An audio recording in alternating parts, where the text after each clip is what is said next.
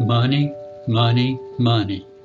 You think about money, you work for money, you save money, you spend money, you tithe your money, you stress over money.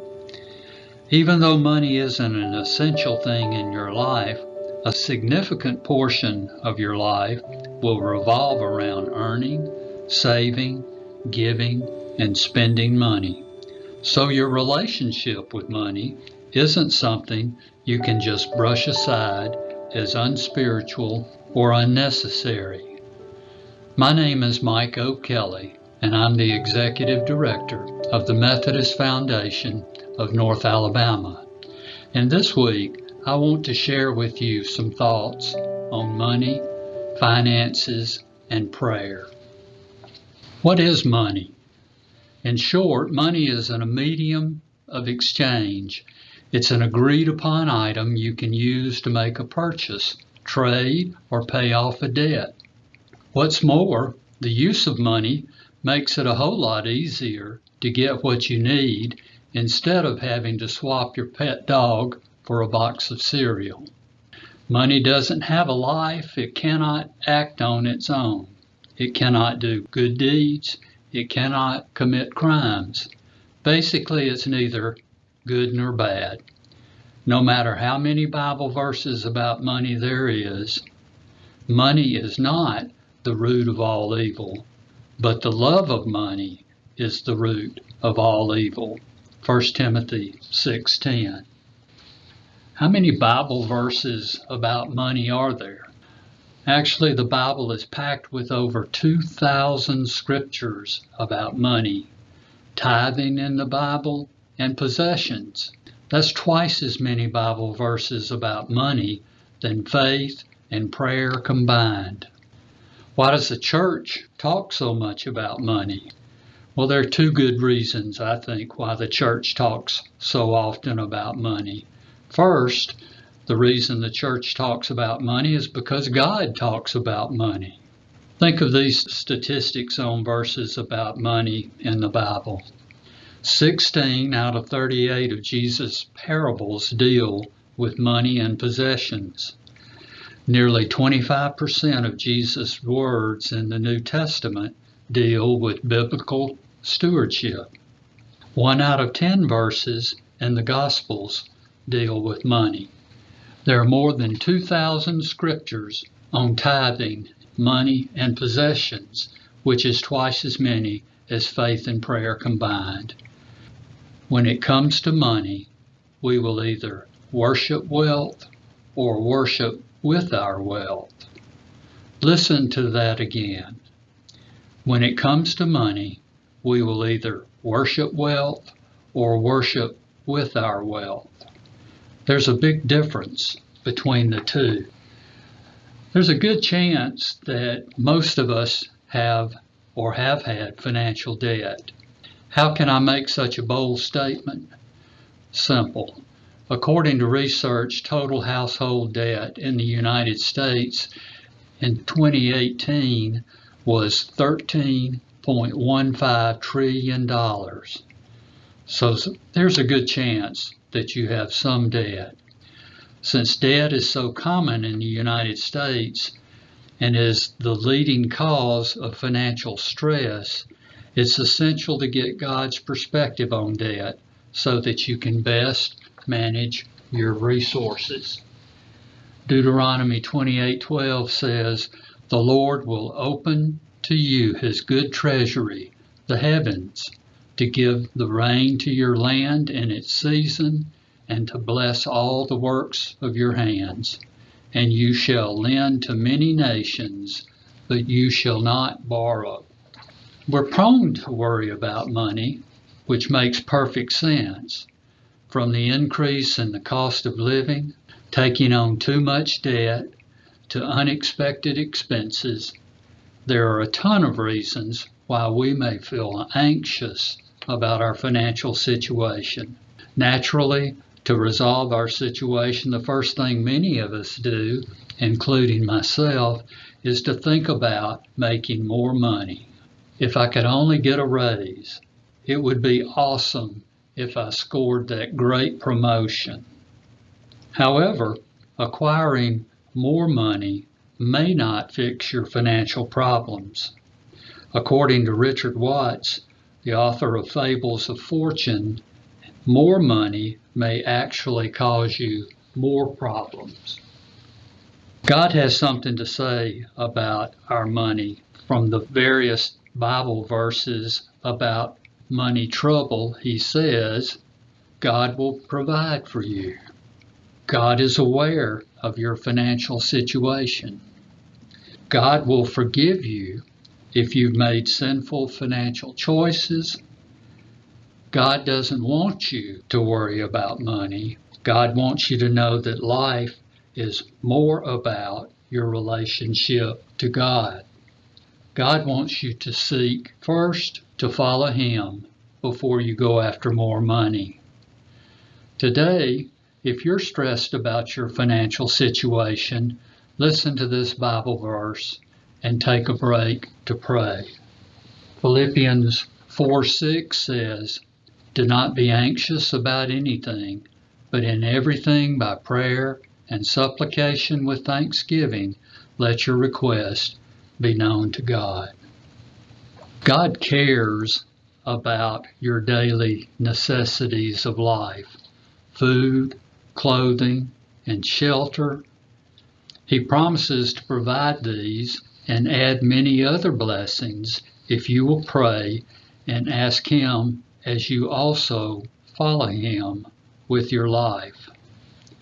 In the article, Can God Answer Prayer for Financial Needs by Dale Robbins, Robbins offers 5 principles to obtain God's help in meeting your financial and material needs. First is to seek Him first. Seek God first.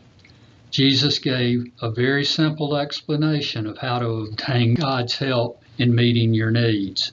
From His Sermon on the Mount, He said, "Therefore do not worry, saying, what shall we eat? Or what shall we drink? Or what shall we wear? For after all these things the Gentiles seek. For your heavenly Father knows that you need all these things. But seek first the kingdom of God and His righteousness, and all these things shall be added to you." Matthew 6:31 through 33. When followers of Christ have needs, they don't have to share the same sense of worry or despair as the unbelieving world. Jesus explained that those who put their faith in God and who will look to Him and His values as their highest priorities, the Lord will make sure that their needs are added to their life. To seek first His kingdom and righteousness means to make it our highest goal to pursue a relationship with God, to seek after His spiritual values, to reach toward a lifestyle of obedience and faithfulness to those things that please Him. This kind of person makes Jesus the Lord of their life, with the objective of honoring Him in everything they do or say. And if they make mistakes, they repent of their sins, get back up, and continue walking with the Lord. Such followers of the Lord will often see provisions and blessings to their life even before they ask.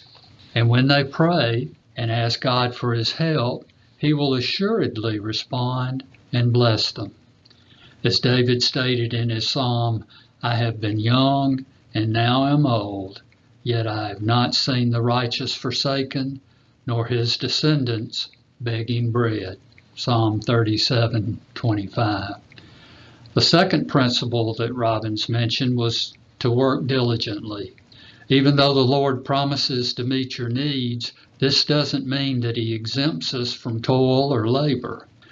The Lord expects all able-bodied persons to work, 2 Thessalonians 3:10, and expects us to perform our task with diligence and excellence.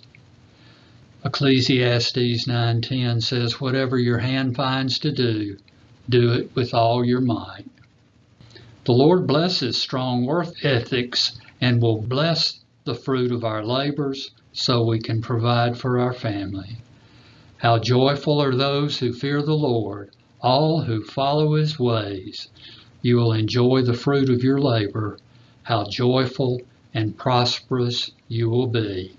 Psalm 128, 1-2. But how can God's work ethics be honored if you don't have a job? While you're praying and seeking employment, give yourself to volunteering at your church, or performing acts of kindness, or giving assistance to the needy. The basic message here is even if you're temporarily without an earthly employer, God still blesses the principle of hard work.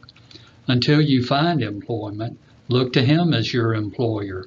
Give your time and labor to him, and even after you have a job, keep looking to him as the one you're working for, the real source of your provisions and needs. One of the great truths of Scripture is to realize that the Lord, not man, is our provider. As a matter of fact, one of the names used for God in the Old Testament is Jehovah Jireh, which means the Lord who provides. And if you look to him as your provider and honor him in faith and obedience, he will do exactly that. Psalm 34:10 says, even strong young lions sometimes go hungry, but those who trust in the Lord will lack no good thing. The third principle is to honor God with your first fruits. Honoring the Lord with the first fruits of our increase is another aspect of putting Christ first in our lives. Honor the Lord with your possessions and with the first fruits of all your increase. Proverbs 3:9. This is also referred to as the tithe, or the first 10% of our income. God promises to pour out blessings to those who honor him in this principle. Malachi 3:10 says, bring all the tithes into the storehouse, that there may be food in my house, and try me now in this, says the Lord of hosts, if I will not open for you the windows of heaven and pour out for you such blessing that there will not be room enough to receive it. The Lord also promises to bring abundant blessings back to those who give offerings or gifts in his name. Give, and you will receive. Your gift will return to you in full, pressed down, shaken together to make room for more, running over, and poured into your lap. The amount you give will determine the amount you get back. Luke 6:38. Giving to the church and the Lord's work is vitally important, but as God prospers us, he also looks for us to use our blessings to help those who are less fortunate, and promises to prosper those who are generous to the poor. Whoever gives to the poor will lack nothing, but those who close their eyes to poverty will be cursed. Proverbs 28:27. In fact, the scriptures say that when you help the poor, you lend to the Lord, and who will repay you? Proverbs 19:17 says, if you help the poor, you are lending to the Lord, and he will repay you. The fourth principle is to be a good steward. It's also important to be a good steward of what God gives you. Stewardship basically refers to the efficient management of resources, and since everything you have comes from God, he wants you to use what he gives you wisely. That means that he wants you to be faithful in giving to his work, contributing to the needs of the poor, but also wants you to be prudent with how you use all your resources. He wants you to live frugally within your means and not to be wasteful or get caught up in reckless spending or debt that can end up owning you. Psalm 37:21 says, the wicked borrow and never repay, but the godly are generous givers. This is important to remember. Regardless of how much God blesses a person, it's always possible to outspend the blessings of God. On many occasions, I've seen people come into wealth perhaps from an inheritance, only to watch them quickly squander it away and then have to struggle for survival again.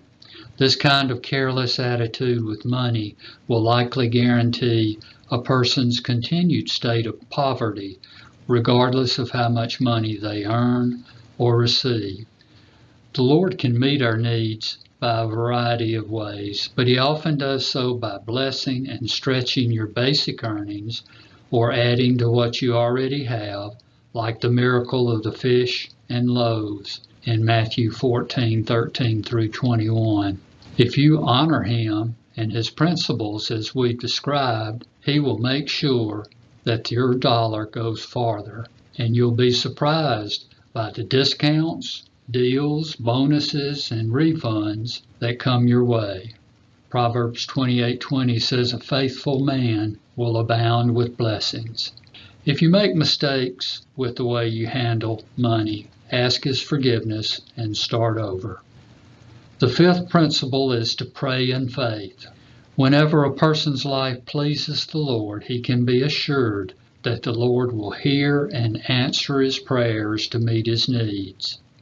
1 John 3:22 says, "And whatever we ask, we receive from Him, because we keep His commandments and do those things that are pleasing in His sight."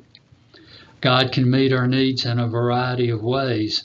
He can provide a job and bless our labors with increase, or He may send blessing from an entirely unexpected source. This is how He provided for George Mueller's orphanage ministry generations ago in Bristol, England. I read a story about Mueller. It said he was an astonishing man of prayer and faith who fed and educated multitudes of children without any other support than prayer. He operated his ministry entirely by faith, standing solely on God's promises as described by the Apostle Paul in Philippians 4:19. "And my God shall supply all your need according to His riches in glory by Christ Jesus." In one instance, a day came that Mueller's orphanage had run entirely out of food. As mealtime approached, Mueller assembled his 300 children before empty plates at the dining tables. He led them in prayer, thanking God in faith for the food he believed the Lord would provide. And within moments came a knock at the door from a baker who had surplus loaves of bread he wanted to donate. And after that, a milkman dropped by with gallons of fresh milk to contribute.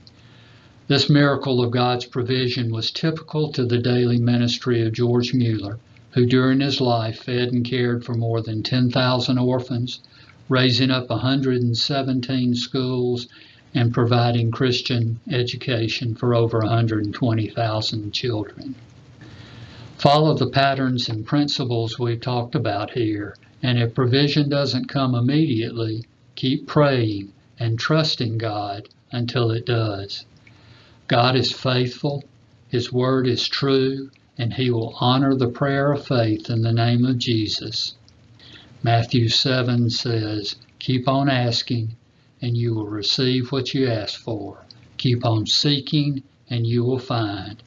Keep on knocking, and the door will be open to you. For everyone who asks, receives. Everyone who seeks, finds. And to everyone who knocks, the door will be opened." You parents, if your children ask for a loaf of bread, do you give them a stone instead? Or if they ask for a fish, do you give them a snake? Of course not. So if you sinful people know how to give good gifts to your children, how much more will your Heavenly Father give good gifts to those who ask Him? So, it's important that we pray. Trust God's plan for you. Ask to be blessed with His abundance and directions for your finances. Let's pray together. Dear Lord, help me to leave my financial worries in your hands. Keep me mindful of my blessings no matter how much or how little I may have. Grant me the patience and tolerance necessary to calm my spirit, knowing that you have everything under control. In Jesus' name, amen.